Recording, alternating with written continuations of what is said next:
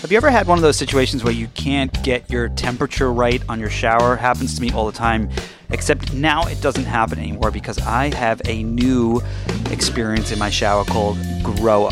It is an intelligent, innovative, stylish, brilliant faucet and showering product design company, and their design is impeccable. It's German engineering. They have this cosmopolitan style. It's intuitive performance and sustainability. Grow products feel like they were designed just for you. That's what they feel like for me in my shower.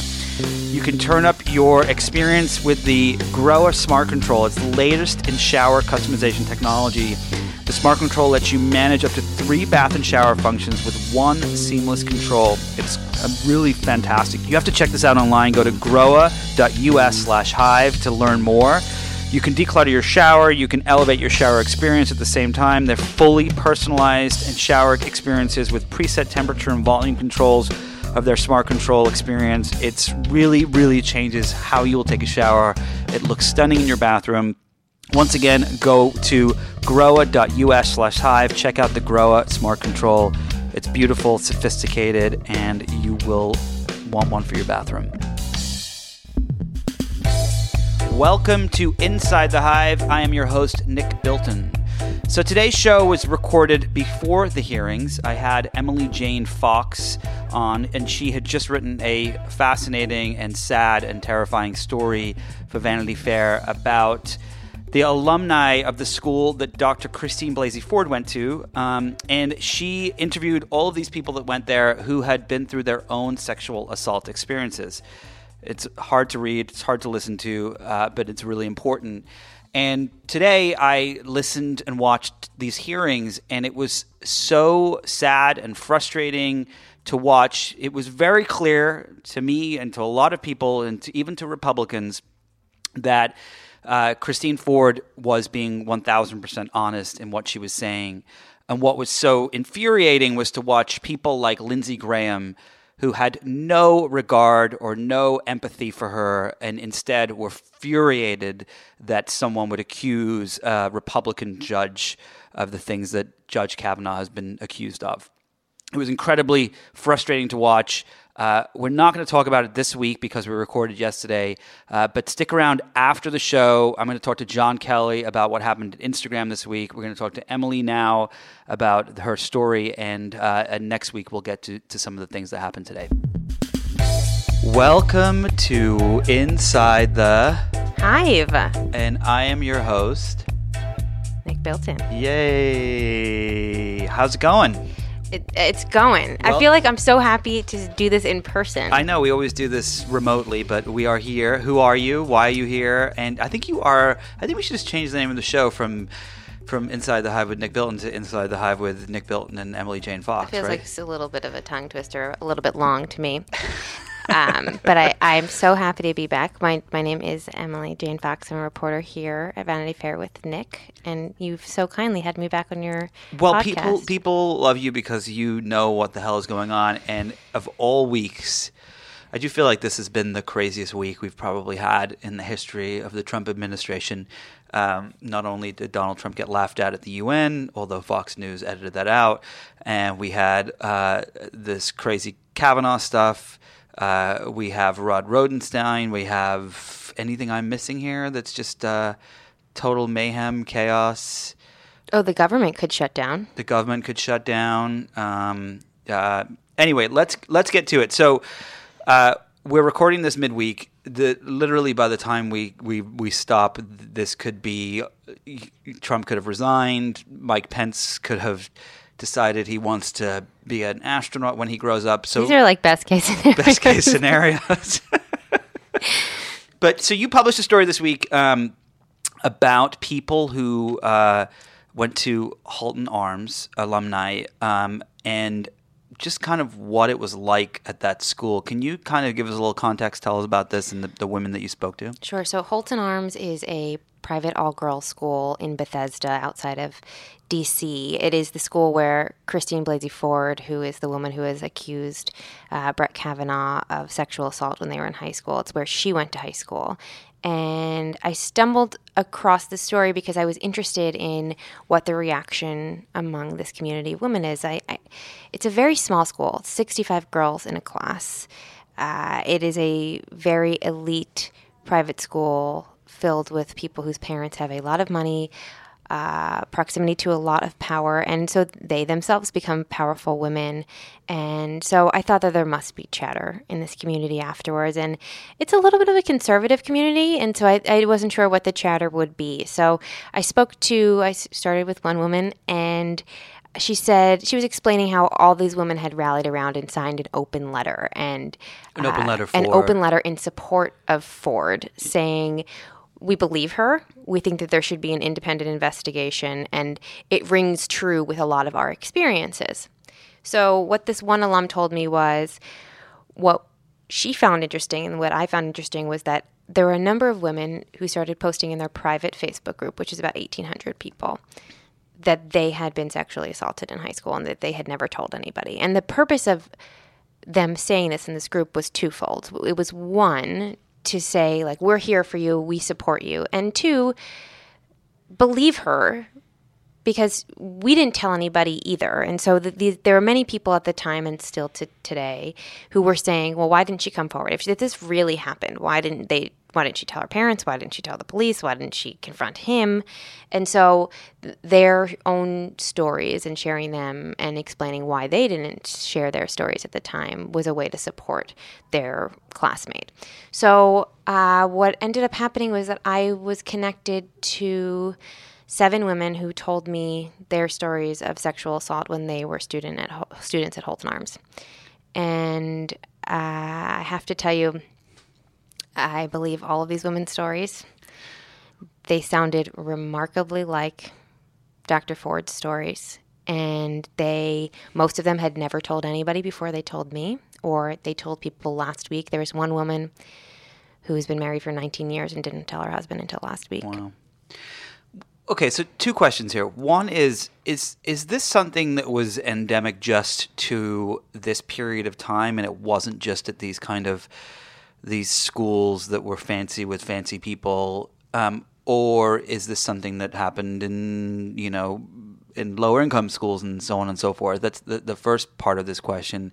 And the second part is what's so fascinating about your article and about the women that have come out is, for them, they're capable of putting aside their political viewpoints, their social ideologies, in support of someone who's been through the same thing that they have. And yet you still have these white male politicians that are standing in the way. And it kind of boggles my mind that society is okay with people like Lindsey Graham trying to push this all aside because he doesn't believe it. And it's all politics. And let's talk about those 2 things first. So let's go back to the question of to the first part, I don't think it was that time or that school, because it's happening now, and it's happening everywhere. I think 1 in 5 women have experienced sexual assault, and that's just, I think that number is low. I don't know a single woman who has not experienced something that is over the line, that has made them feel uncomfortable, that ranges from something that makes them feel uncomfortable to rape. And I don't think so it wasn't time specific and it wasn't place specific. But I will say, the way I understand their experiences is very unique, and in part because they were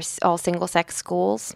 And I think a lot of time when you have all-boys schools, particularly all-boys schools where not only are the boys privileged, but their parents are very powerful,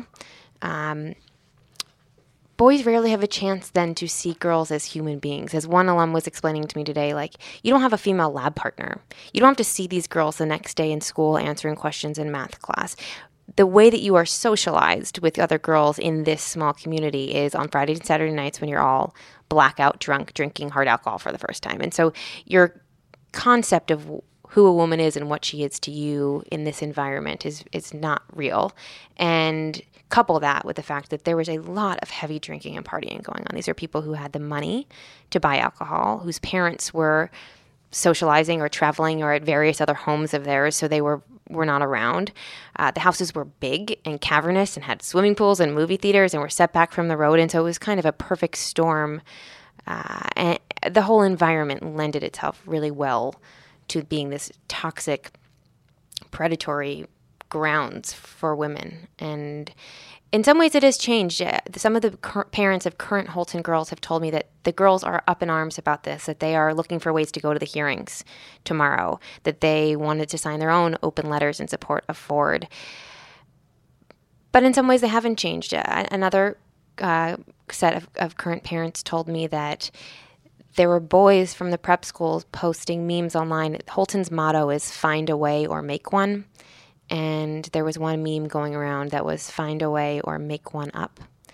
And when I heard that, I thought, in so many ways, this culture is different, that girls have the language finally to describe what sexual assault is, and they know that rape is not just some scary man in an alley pulling them into a van or putting a drug in their drink, that rape can be them being too drunk and a guy not listening when they say no. And it could be a guy that they know, and it could be a situation where consent is a gray area. They have the language to understand that that is wrong and the ability to talk to people about it. But there's still so much more way to go, and that these women who have been holding on to these stories for decades still did not want to attach their names to it because they were ashamed of what happened to them. They were fearful of what could happen to them if they put their names. We just have so much more work to do, and the more we talk about this kind of stuff, hopefully the more people talk. Well, so one of the things that's so interesting is when you look at the Me Too movement, which is a little over a year old. I mean, it isn't like, Mothers Against Drunk Driving or people against the NRA. It's not something that's been going on for decades. Yeah. It's quick. It's fast. It happened. And it has plowed through men that have gotten away with things that are just astounding for so long. And the most powerful men in their industries. And yet it goes up to the White House and opens the door and lets Donald Trump in. And it's like, do you think that it will be able to ensure that someone doesn't get onto the Supreme Court who potentially has a history of this, or that it will eventually catch up to Trump or people in the White House, or is it just not powerful enough yet to do that? I don't think it will ever catch up to Donald Trump. Never. If history is an indication, and it often is, it hasn't. No, people already made up their value judgment on him. People knew what he did, what he was alleged of doing, that there were, 16 women who came forward saying that they had been sexually assaulted by him, that he was caught on tape boasting about grabbing women by the genitals and saying that he could get away with it because he was famous. And they knew that. They accepted it and voted for him anyway. And so I think when it comes to just the president, I don't think this will impact him. Look, he doesn't really care about Kavanaugh. He doesn't. He could have picked anyone from that list, and it would have been the same. Why for Kavanaugh? There were people in the White House who were pushing for him. There were people who were mega donors who were pushing for Kavanaugh. Now, I still think, I know this may be cynical, but I think Kavanaugh is going to get confirmed. I think that they're going to push him through. But I do think that what we have seen is, while the president may be immune to some of this backlash, there are lawmakers who are not going to be immune to this. And if they do push this through, what I think you're going to see in November is what happened when Anita Hill was pushed through 20-something years ago, where there was this wave of the woman, right? We have already watched that happening in the primaries over the last couple of months, over the last 6 months or so, where women were winning elections that they should not have won if you listen to the polls. And so there are a lot of female candidates running in November. There are a lot of... I think it's more in history that have ever run before. Exactly. And so that is where you're going to see this catch up with the president. Will the president himself ever be implicated or taken down or held responsible for his own actions, which I think a lot of people want to see? I don't know. I don't think so. I don't see that happening. But if the House flips... Who knows? who knows what can So you happen. do believe that Kavanaugh is going to make it through? I don't want to say this because what's going to happen is probably going to unfold in the next 20 hours, and by the time this podcast comes out, it's going to be irrelevant, and I don't like being wrong. Yeah. So I'm just going to say it would not shock me if that happened. I have to say we have been covering this orbit in various forms for 3 years now, more than 3 years since he started running for office. There have been a lot of things that are upsetting, that are distasteful, that feel distinctly un-American or against our values or principles. But I have to say this week has been the hardest for me as a reporter. Because of just the fact that it doesn't seem like the reporting is going to have an impact, or... There's a difference between being partisan and having your own set of values and disagreeing with people. And then there's a difference between right and wrong. And what feels like is happening right now is wrong. Correct. That there should, at the very least, be an investigation into what happened. I cannot think of a single argument that is not cravenly political for why this isn't wrong.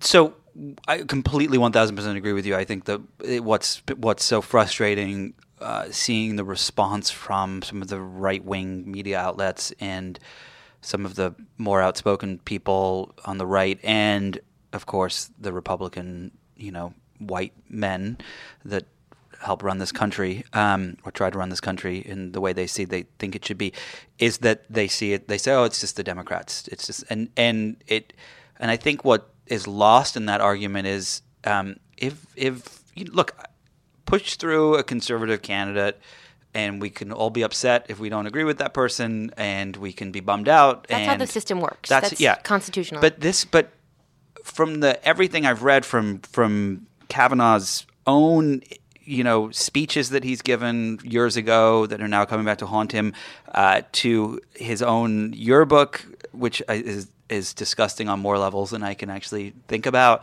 He just doesn't seem like a good guy. And it seems just from the Fox interview this week that he's full of shit, honestly. And I think that's what's so frustrating, right?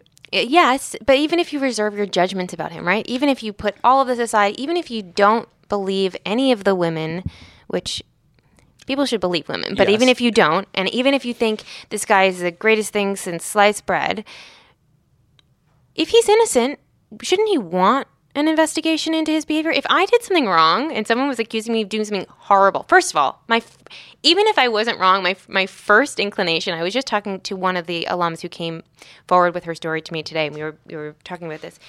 Even if you didn't do something wrong, but someone believed you had, I would feel awful that someone believed I had done something wrong, and my first inclination would be to apologize that they had felt that way for so long. So the fact that he has not even said, "I'm so sorry this happened to this woman. Maybe it wasn't me. Maybe things are confused, but I'm so sorry that she's had to live with this for so long." So that's A. But B, wouldn't he just want to clear your name? I would just be like, investigate every inch of my life if you think I did something wrong. Clear my name. Don't try and ram this through and make me look like a criminal if I'm not a criminal. Yeah, no, completely. Only guilty people don't want to be investigated, right? Well, no, and it's true, and it is. You can always look at these. It's funny, we live in this era where true crime stories are the thing, the podcast, the documentaries, the TV shows, and this, that, and the other.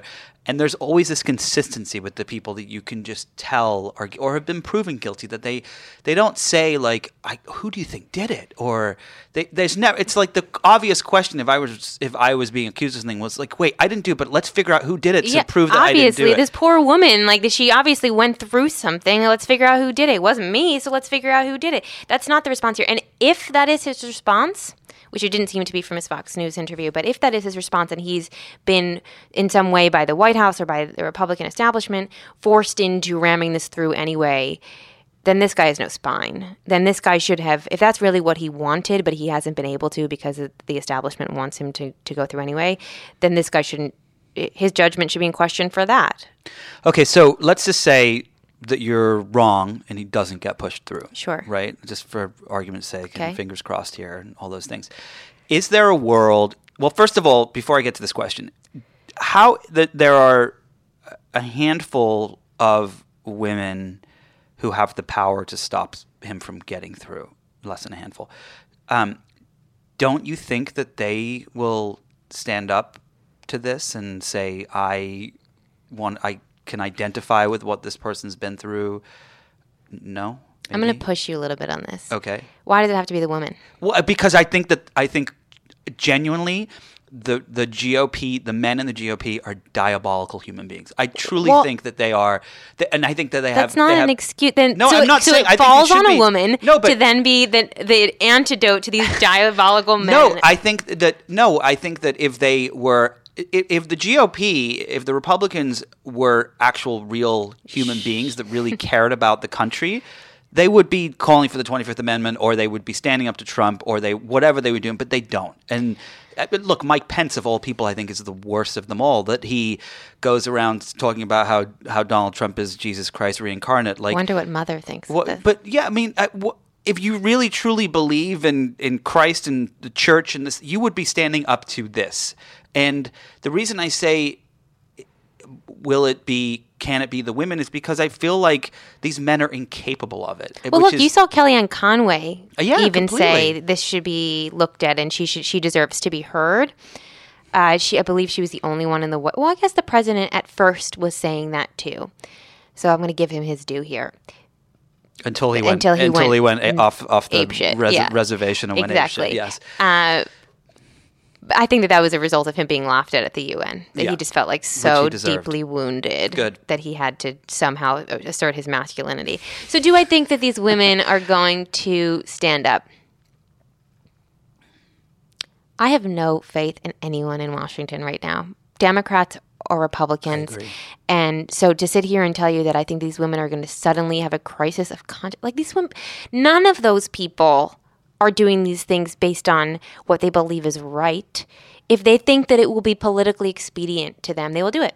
And so they have to make that calculation. And that is what has been so sad to me over the last week, that all of these things are not based on what everyone knows is right and what everyone knows is wrong. It's what's politically expedient. And this is politics. This for 200-something years since this country has been founded, things have been political. I do not think that the politicization of what happened to a 16-year-old girl, something that stuck with her entire life, is an up or down vote. Like that, anyone who's ever had a human interaction knows that someone who is suffering and has suffered for a long time and has come forward and put everything on the line in order to do that because they think that something is wrong and that something should be done about it, at the very least looked into.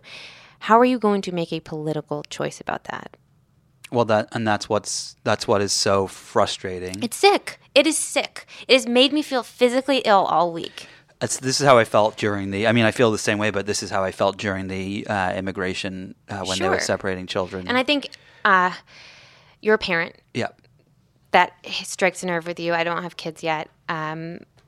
I'm a woman who has experienced things and who has friends who have experienced things and family members and grew up in a suburban enclave of a city that was it's a comfortable community and there are parties like this, and so it strikes a nerve with me. And completely. And this has to change.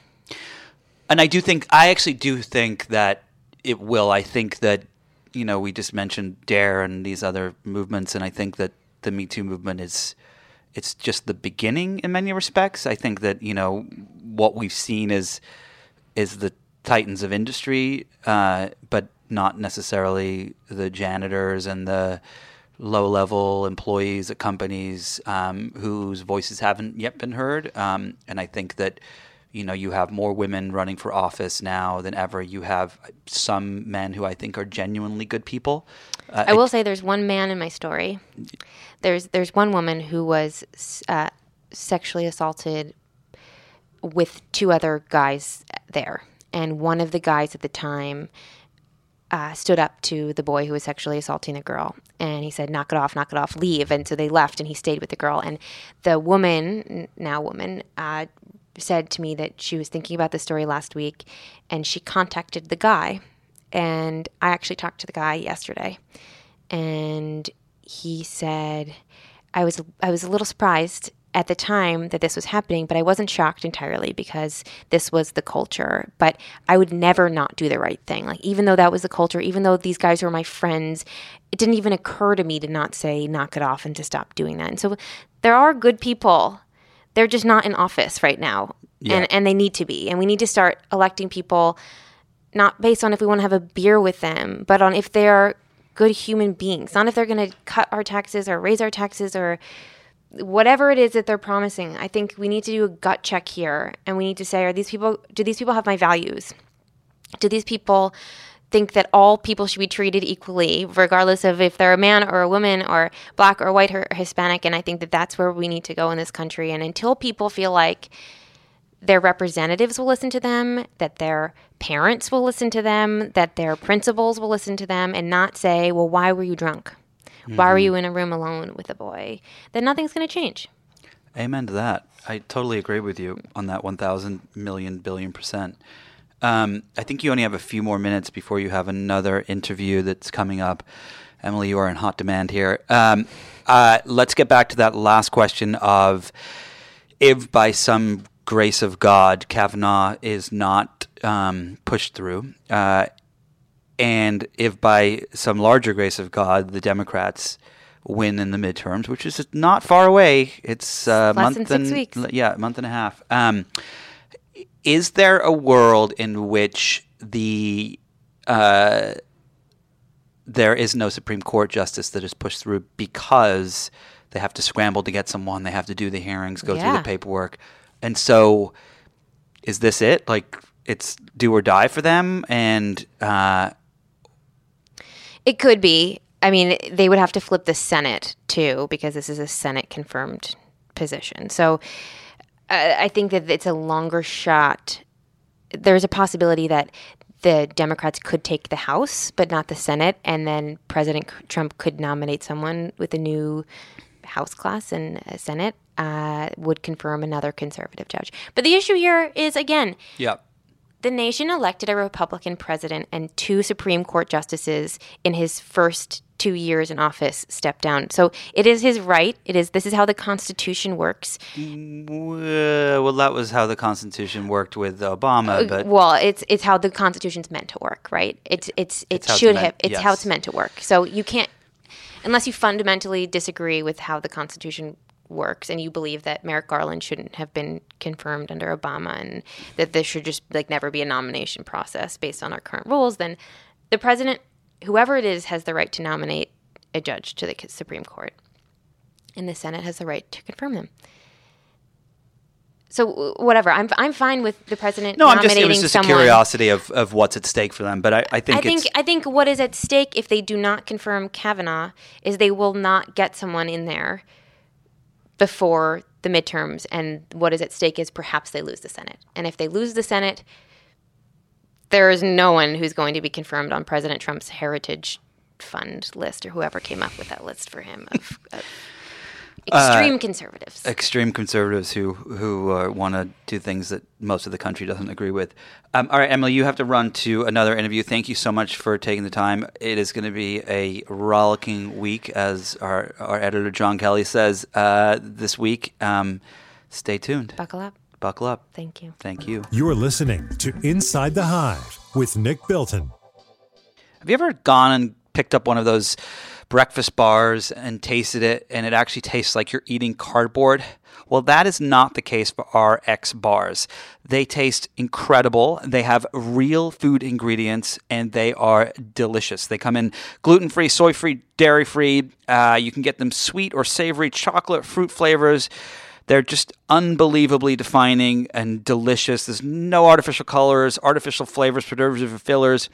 I actually have one every single morning, breakfast on the go. They sent me a bunch, and they are, I fight with my family over who gets to eat the RX bars. You can throw them in your bag when you're going on a plane. You can toss them in your backpack. They are good for workouts. Not that I work out that much, but one day I will. Come in lots of different flavors, actually 14 to be precise. They come in mango, pineapple, my favorite chocolate hazelnut. Not a big fan of peanut butter, but I actually do like their peanut butter and berries, and the chocolate sea salt is my absolute favorite. Can you tell a thing here? I like chocolate. They have seasonal flavors too. And now RX Bar has debuted the RX Nut Butter, which contains a few simple and similar ingredients like egg whites, fruits, and nuts. Each serving is a delicious, creamy nut butter with 9 grams of high-quality protein. It's squeezable and spreadable and pairs great with fruit or brown rice cakes or pretzels, whatever you want. It's really good stuff.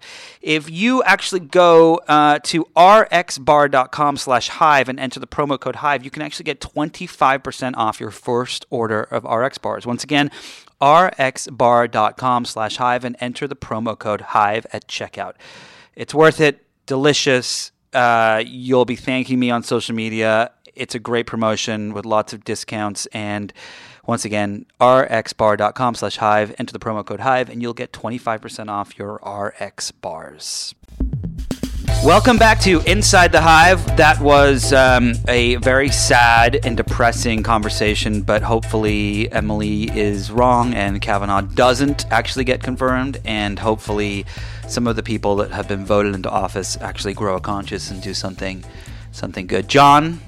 Hi, Nick. Hi. I feel like I need a drink right now. It's almost 5 o'clock. Well, but let's go. Let's do this. So you have some questions for me about technology, a topic I know a little bit about. Shoot, go for it. Well, Nick, I talked to some people familiar with the Facebook worldview recently who did not think that it was such a huge surprise that Kevin Systrom and Mike Greer left Instagram this week. It seemed like big news in part because there was this Mike Isaac exclusive in the Times that dropped at night, and I think just the timing of it hit during like peak cable news hours when degenerate news addicts like me are toggling between cable news and their phones. You still watch Fox, right? Don't you?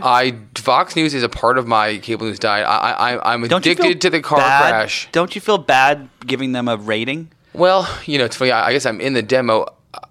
It's fascinating to watch. I mean, it is otherworldly. Makes me so angry. It is otherworldly. I'm a pretty calm dude, so I can handle it without the beta blockers. But so I'm sitting there on my lazy boy chair. I get this news, and I think I'm surprised and not surprised because on the one hand, Instagram has become the part of Facebook that everyone actually likes. It's the non-trolly, non-Trumpy, non-Cambridge Analytica, non-data hawking part of the organization. On the other hand, like Instagram's success in the last couple of years seems to owe significantly to Facebook's infrastructure, right? So how do you make sense of all this? Well, it's really what's very, very interesting is that there's a lot of discussion, and the piece that you referenced in the Times that broke the story by Mike is it's interesting because the follow-up story was about whether or not it was Instagram is a billion-plus user product because of Facebook, or if it would have been without Facebook. And as much as I don't want to give Mark Zuckerberg the credit, I actually do agree with Mark Zuckerberg on this one, that it would not be what it is today without them. I think that, hindsight is 20/20, and Kevin Systrom clearly thinks that he's one of the product geniuses of our time, and he did build an incredible product. But I remember when it all came out, when Instagram first launched, and it wasn't, they didn't invent Instagram. They invented a company called Bourbon, which was about documenting your drinks. Yeah, talk about Bourbon, because that is definitely forgotten in the story of Instagram, and it's one of those sort of like ridiculously serendipitous Silicon Valley tales. Well, look, I mean, every company is an accidental offshoot of a company that failed within Silicon Valley. For not everyone, but most of them. Twitter, of course, was a failed podcasting company. Odeo or something? Odeo. And Instagram was a failed, kind of like trying to be a Foursquare dodgeball kind of thing, where you were at a bar and you took a picture of your drink and you said what you thought of the bar. And now you're the mayor. And then you're the mayor. But this is what Bourbon was, which was what Kevin Systrom created. So what the fascinating part is, so back in the Odeo days before Twitter, when Jack Dorsey was just like the lowest level person at the company, and Evan Williams was running it, and Noah Glass and all these folks, there was an intern that came in from Stanford, and his name was Kevin Systrom. And Kevin ended up becoming friendly with Jack Dorsey. He leaves, he goes back to school, and then comes up with this idea to do this bourbon thing. At this point in time, Jack Dorsey's been fired from Twitter, and he's trying to make a comeback.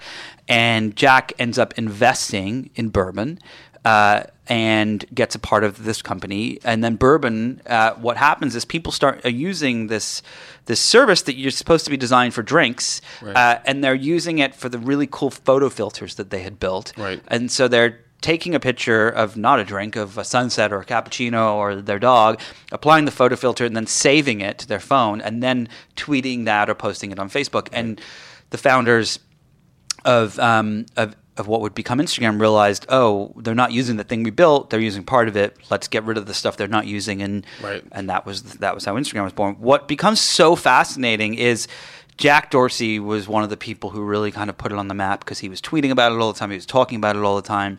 I remember him and Systrom went to go get tacos one day, and that was how I learned about it. And they had posted something. It was really, really early on. He was an angel investor in this. I think he was an angel or a low-level investor, but had a significant amount of equity in it. But he's incentivized to publicize this company. He's incentivized, yeah, and he doesn't realize what it's going to be, clearly.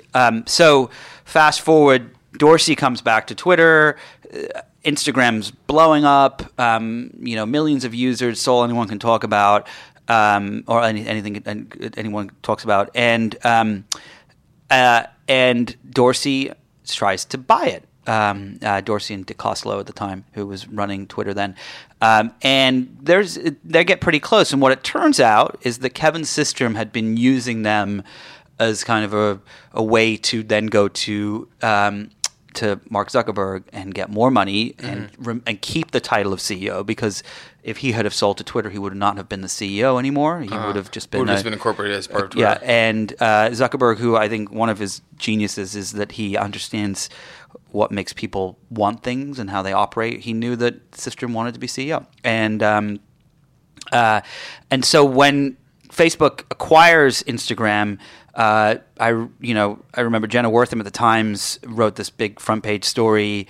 It was a big deal. Like, it was $1 billion acquisition. Today, in $1 billion acquisition, it wouldn't even be a blog post. And it was also that it was a 12-person company at that point, right? It was a 13 person company.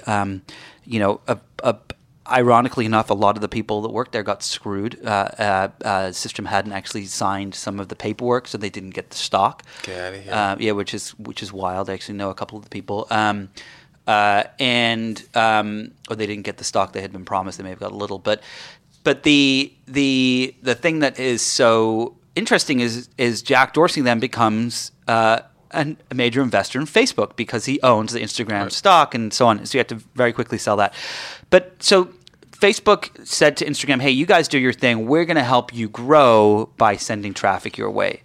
And for a long time, Instagram, they didn't change. It hasn't changed. It looks exactly like it did. The only thing that has changed is that they stole some things from Snapchat. Stories, namely, which has helped increase their growth.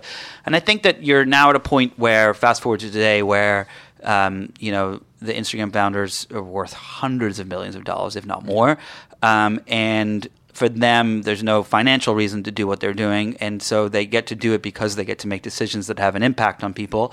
And I think that there's a lot of sentiment inside Facebook that they didn't do much. And so along comes Mark Zuckerberg and says, hey, we're going to take advantage of this. And out they go. Wow. So do you think the feeling was that these were, because they've been there for 6 years after the acquisition, which is a long time. Yeah.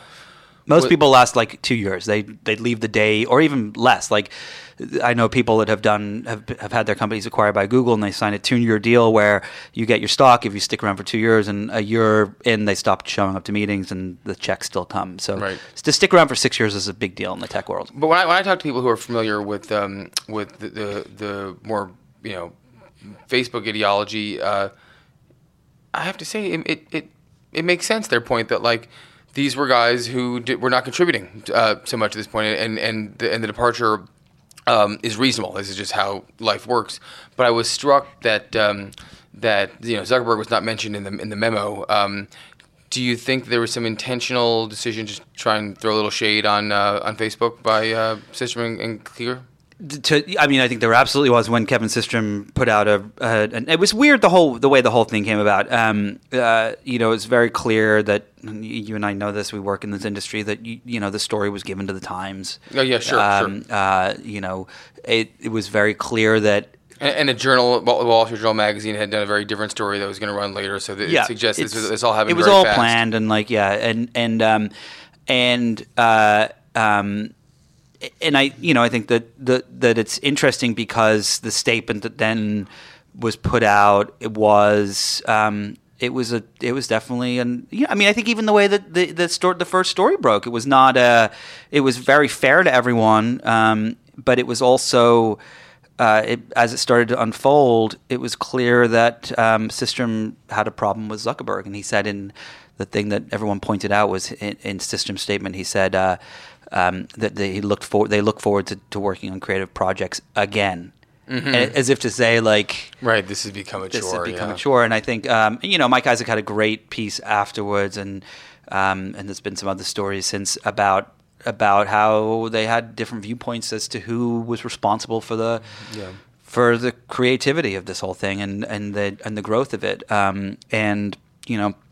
there's a lot of egos in that room. I'll say that. Yeah, Mark Zuckerberg certainly is entitled to do whatever he wants. Yeah, he owns a company that's what the money's for. Well, and it's also clear that what comes off the heels of this is there's the story about Brian Acton, the WhatsApp founder, who came after Facebook this week and said that he feels guilty about that he sold his company for bajillions of dollars and they put ads against it and used all this data from people and he thinks about it every day. Ironically, he probably thinks about it from the top of his $1 million helicopter and $1 billion helicopter, whatever. Right. It's just he didn't seem to have these regrets before he sold. Yeah, or when the term sheets exactly. It's the irony of people growing a conscience after they're billionaires. Right. So yeah. But do you expect differences in the product moving forward? Yes. What kind? Without question. I think that Facebook is in serious trouble, and I think Twitter will be too. And I know it's in serious trouble from an optics perspective, but not from a financial one. But from a financial one too. YouTube went through a massive kind of questioning itself, because they were losing money because of all the bad press they were getting around video. There was 3 instances where there were really bad things that were happening on the platforms. They're a technology-enabled media company. Advertisers were like, you know what, I'm out. And when that happens, they have more power than anyone. And but it's got to be a collective groundswell. I'm not arguing. I'm just wondering. I mean, Facebook prints money. It prints money, but if its user numbers continue to go down and the amount of time people spend on the platform, then they don't get to justify the ad numbers that they have, which is a problem that Twitter's faced for many, many, many, many years. And so I think what Mark Zuckerberg is able to do, one of the things that I think he does that's pretty genius is if you look at the charts of when of each quarter since the company went public, since Facebook went public, everything goes up a few percentage points every single quarter. And it doesn't go up too much and it doesn't go up too little. It goes up just the right amount. And that is a lever that they get to pull. And it's an intentional. Like I knew people that worked at Facebook many, many years ago where and they said, if we wanted to add 100 million users next quarter, we could, but we're going to add 7 or 20 because then the following quarter we can add 7. Right. And so I think that now what's going on is if Facebook wanted to pull in an extra few billion in revenue, they could do it very quickly. But they haven't gone to Instagram in the way that they wanted to. They haven't gone to WhatsApp, and I think now you're going to start to see that happen. And the people that worked there that sold these companies that were told that wouldn't happen don't like that too much. Well, from a user's perspective, what are simple things that people will see different in Instagram, or is it going to be such back-end stuff that we'll never know? No, you'll probably see more ads. You'll probably see new types of ads. You'll probably see more privacy-related things happening where It's interesting. There's been a big discussion this whole year about if Instagram listens to you while you're talking because you see ads about things you like. So sure seems like it does. So it's what's so fascinating about that is, and I spoke to someone who worked at Facebook on the ads team and Instagram on the ads team, and they explained, and look, they could have been bullshitting me, but it makes total sense. It's still fucked up, but I'll explain it. But so let's just say that you and I are talking about. Let's try it. Do you have your phone? Let's try it. Let's try it. Let's just say we're talking about a new umbrella. Let's call it the Kelly umbrella. The Kelly umbrella. Okay. Right? Okay. It's not going to work on your phone, but let's just explain. Okay. So you're talking about the Kelly umbrella. It's this new hot umbrella that you just read about or heard about or whatever, and you're like, I want to get this new Kelly umbrella, and I'm like, what is the new Kelly umbrella? And you explain it to me, and then I go and you just buy it, right? Uh-huh. Or you just bought it in a store, whatever it is, and I go and I pull up my phone. And there's an ad for the Kelly umbrella. And I'm like, holy shit, they're listening to me. What it really is that Facebook is aware in the same way that Amazon has an algorithm that says, if you bought this book, you're going to like this one because all these other people did that. The algorithm is so smart and knows so much about you that it knows that you are going to want one of these Kelly umbrellas soon. And so therefore it delivers up an ad. It just so happens that it happens around the same time that you hear about it word of mouth. So that's how it all works. At least that's what I've been told. Right. And so you'll start to see coincidence. So you'll start to see more of that. You'll start to see more ads for things that you didn't think that you wanted, or you did think you wanted, and you just whatever.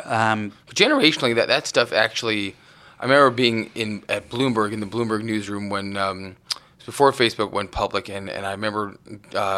Working with a lot of older technology colleagues who were apoplectic about what was obviously going to be the sort of privacy climax with Zuckerberg. I mean, they were predicting how difficult it was going to get. And I remember thinking, I don't think millennials are going to care. And I don't think they did care until they saw how nefarious the use cases were.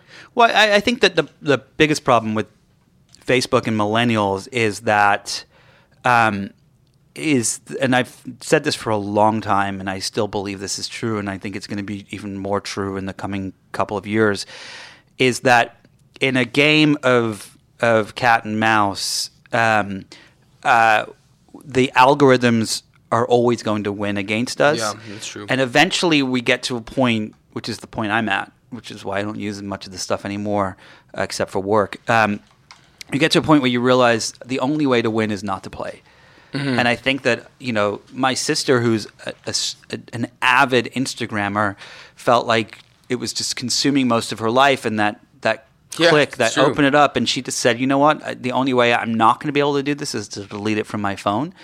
And I think that the people who run these companies, they think they're so smart and so clever because they can get you to click and come back and buy that Kelly umbrella. But I think that eventually people are just going to be like, this is ridiculous. This is, I don't want to do this. It doesn't make me feel good. Right. When CEOs in the past have left their companies in Silicon Valley, either before they wanted to, maybe not quite when they wanted to, or not with the sort of power structure they wanted to, some obvious case in points come to mind. Jack Dorsey came right in. Travis Kalanick seems like he is smarting for a multi-year fight to come back in. Steve Jobs, that's of course the cornerstone example of somebody who was just biding his time before he came back in. What's next for Kevin Systrom? I think he'll probably take some time off and do a little Scrooge McDucking, counting his money and having fun and traveling and whatever billionaires do. What do you do as a billionaire, John? I mean, for fun, I don't know. I wonder. I imagine that. I imagine, this is obviously pure speculation, that the minute you get to that kind of wealth, you're keeping up with the Joneses in a certain circle. Oh, absolutely. Where no question. A lot of what would be obvious joy in just like, buying cars or real estate or planes. You enter a new peer group where there's actually, this is sort of well detailed just from my reportable understanding of this world, in a scene in Billions where Bobby Axelrod is talking to someone who's kind of just fallen below the Three Comma Club and talks about the serious social peer pressure on like, donating to museums and hospitals and your, the various charities you have to work with before you know it, you're buying Time magazine. I mean, there's just, I think it's a different world, and if you don't have your head on straight, it can be consuming and probably a little less joyous than one might suppose. Although a lot of studies do suggest that rich people do have more fun than you and I, Nick. Well, but I think that they also no, you're completely right in that. I remember someone very, very, very rich Silicon Valley billionaire who told me this story about. I mean, about that they had a plane and someone else got the bigger plane and then they felt inferior, and it's like, really? But at the same time, it's the same thing that a lot of people feel in their everyday life, and there's also the famous stories of Larry Ellison and all those folks that competed for the biggest boat. Yeah, and, right. And it's just right. And whatever, they're idiots. Anyway, back to what he'll end up doing. I think that look, I think there's the famous saying in Silicon Valley that once you're lucky, twice you're good. Mm-hmm. Very few people are good. Very, very, very, very few people are good. And often you see, instead of starting a new company or doing what Peter Thiel's done, which is really start multiple companies, people take their wealth and they start to invest it. Yeah. And I imagine that seems like I'm sure he'll just be investing in his friends' opportunities and yeah, that you invest in $25,000 there, $100,000 here. It's like nothing for them. Sure. And if you get a return on your investment like you do from Instagram or Facebook or Twitter or Pinterest, it could be more billions. And so I imagine he'll do more of that and some consulting, maybe get on some boards. And there's also Mikey, his co-founder, who's a really sweet guy, who I think will probably do some of that stuff. Hopefully they'll do a little philanthropy. We'll see. That'd be nice. To be TBD. The Systrom Hospital. The Kevin Systrom Hospital next to the Benioff Hospital, but next to the Zuckerberg Chan Hospital. Yeah, right. As long as they have helicopter landing pads. But time will tell. I think it's interesting that none of them really seem sacified. There was the guy who sold Minecraft, and there was that for a couple of $1 billion, and there was that. There was that crazy story about how he bought the most expensive house in LA, outbid Jay-Z, right? Jay-Z and Beyonce, who I heard their mortgage is $200,000 a month. Yeah, I think Goldman Sachs across the street is financing their mortgage. Like they're at $200,000 a month. Such a baller level that they need an institutional investor to put forward that kind of change. It's insane. But anyway, he had shared on social media these pictures of his $100 million house with the infinity pool and the gym and the playroom and the candy room and the car room. I mean, literally. And he just was like, you don't know who your friends are when you have this much money and fuck them. Who needs friends? Who needs friends when you have that? But you meet these people and they're just not satisfied. They just cannot. And it's a they're also in their 30s. I mean, it's not just their 30s though. But look at Jeff Bezos. Yeah, $168 billion he's worth, and he still shows up to work every single day like it's the first day of work. Like that's not healthy. Yeah, you've written about this first day complex before. Is that basically shorthand for like I'm treating every day like it's my last? Well, I honestly think it's a personality complex or a type because Steve Jobs did it too. Steve Jobs was probably one of the first to do it. Every couple of days, he would wake up and he would look in the mirror and he would say that whatever I have done in the last couple of days has been the best use of my time, of the time I have on this earth. Right. Every 2 days he would do that, sometimes every day. And you can look at someone like that and think, oh, wow, I'm jealous and I should do that with my time. But even just saying it out loud gives me an anxiety. Is this podcast really the best use of my time? Probably not. And for anyone still listening, it's probably not the best use of your time. I wonder. No, we're all different. Yeah, but there's what's so fascinating is like if anyone we work with or anyone you're friends with or any of your family members, if I told you they did that, you'd be like, no way, they don't do that. Yeah. But there's a consistency with all of these founders and tech folks that they do that. And you could argue that's a good thing or a bad thing. To me, it's like maybe there's probably a good balance somewhere in the middle. Yeah, there probably is. I imagine that that Sister will do all the things that you talked about. I wonder when we'll get to the point one day when there will be an exit where the founder says they're not going to start their hospital or travel the world or try and re-enter their company. They're just going to say, you know what? I'm going to dedicate my life to being a normal person. I'm just going to not be a sort of psycho type A person. I'm going to set an example that you can be normal. I think we got a screenplay there. We could write a movie we could sell to. Well, it's Buffettian, right? I mean, there's Buffett obviously continues to work, but he does so in the most hyper-normal environment ever. I mean, if Warren Buffett was in Silicon Valley, he would be cryogenically frozen already, and those milkshakes would be made with Soylent, and the hamburgers would come from, antelope meat from Mars. It would just be a totally different set of circumstances. It's there's the great moment that I heard about when Buffett was at Sun Valley, and he was being interviewed on stage, and the guy interviewing him said, "What's the number? What's the number, the amount of money that you would need every, to be paid a year that you would be fine with?" And Buffett said $100,000. I could get by on $100,000 and live a happy life. And then there was a beat, and he said, "But I do love that private jet." On that note, yeah, I'm going to go hop on my private jet back to LA. John, it has been real. Great seeing you, Nick. And this is, let's just hope that Brett Kavanaugh doesn't make it through. Yeah, a weird couple of days. Thanks to my guest this week, Emily Jane Fox, and of course... No, thank you, Nick. Thanks, John. Thank you. I appreciate it. If you enjoyed this conversation, be sure to listen and subscribe to other great episodes of Inside the Hive with Nick Bilton, Emily Jane Fox, John Kelly, and anyone else who appeared this week on our podcast.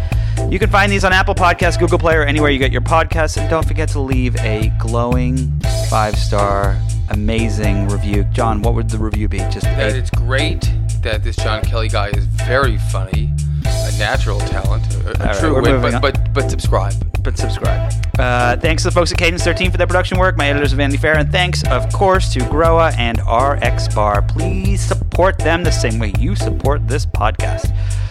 We'll see you all next week, where there may or may not be a new Supreme Court justice.